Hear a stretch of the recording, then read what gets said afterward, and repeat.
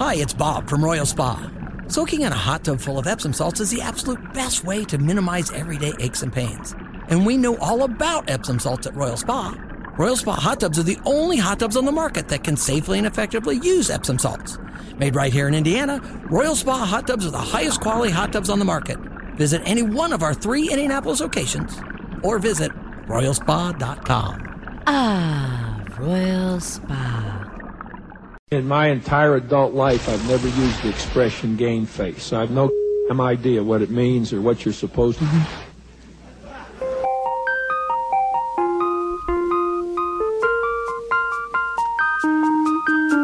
This eye drop story is maddening.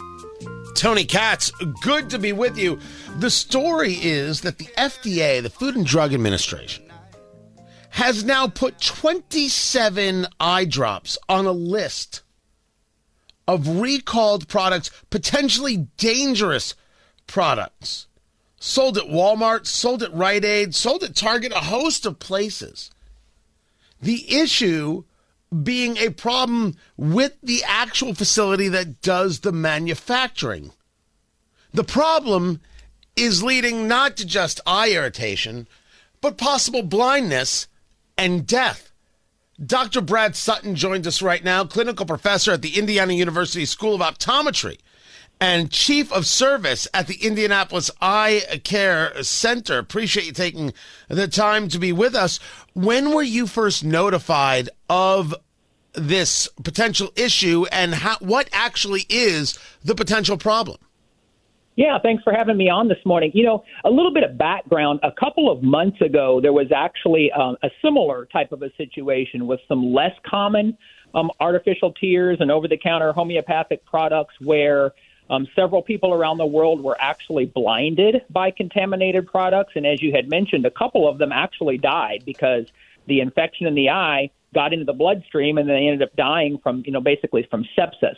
Those products were being produced at a plant in India, and it was found that the manufacturing process was just extremely non-sterile, just very poor manufacturing. And so what we're running into here is that the FDA was examining a plant just sort of normally like they usually do, and they found, again, some processes where there were bacteria where there shouldn't be bacteria, some non-sterile conditions.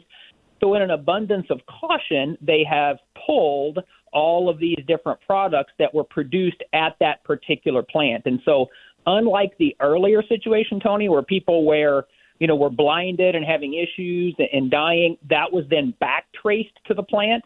This was more proactive. So, a few weeks ago, this information came out that there was a plant that, problems were found with sterility, bacterial presence, and therefore they went and put a recall on all of the drops that had been produced at that plant.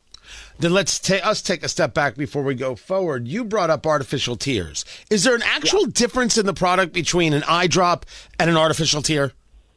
Well, an eye drop is just a generic term for any kind of eye drop, right? Whether it's medication, whatever. Artificial tear is an eye drop that is specifically just made to, lubricate the eye, so it doesn't really have ingredients that are medications. They're always over the counter, et cetera.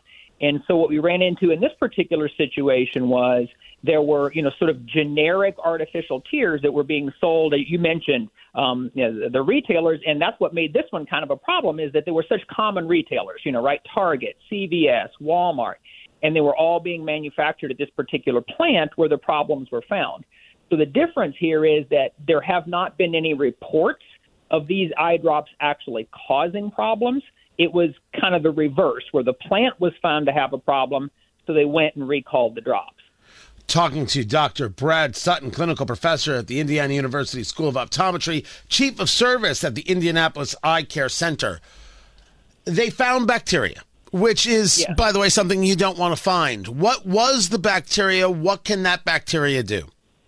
I don't think they necessarily said specifically what bacteria they found, but I'll give you an example. The earlier one from a few months ago was a bacteria called Pseudomonas, which can create a very severe ocular infection that can actually melt through the ocular tissue, usually the cornea, and that's how the systemic situations occurred that led to death.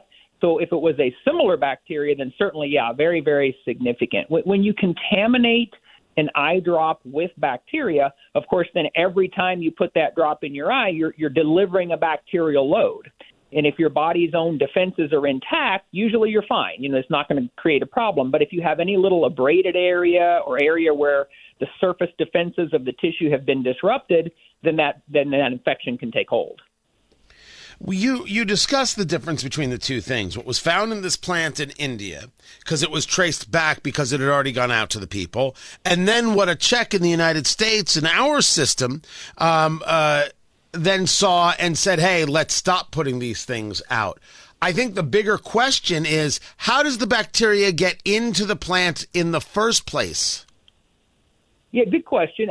Bacteria are ubiquitous, right? They're all around us. They're everywhere. And so that's why the manufacturing processes have to have such a strict sterility process, right? To not contaminate the lines of production, to not contaminate, nozzles that deliver product, et cetera. And so those bacteria are everywhere. They're being carried in by people. They're being carried in on products and things.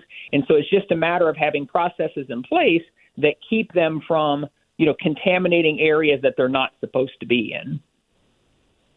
So now what comes next? So they find this, they're like, hey, we got to work on this. Is it like in the world of baby formula, which was fascinating to learn when we had the shortage of baby formula, which I should argue that we still in many cases do, that a tremendous amount of the baby formula in America is made in only just a few spots. Is that true of eye drops and artificial tears as well, to where a shutdown here causes a lack of them on the store shelves? Yeah, not to that degree. There's many more manufacturing facilities, in the U.S. and around the world. So, not to the degree that we have with the baby formula, for sure. So now that it's found, is this every plant in the world is taking a look at this? Or this is something that's easily fixed, and then when put to the shelves, how do people feel safe with using them? Yeah, that's a really good question. I think plants are probably taking much greater scrutiny right now, given that this is, back-to-back situations that have occurred.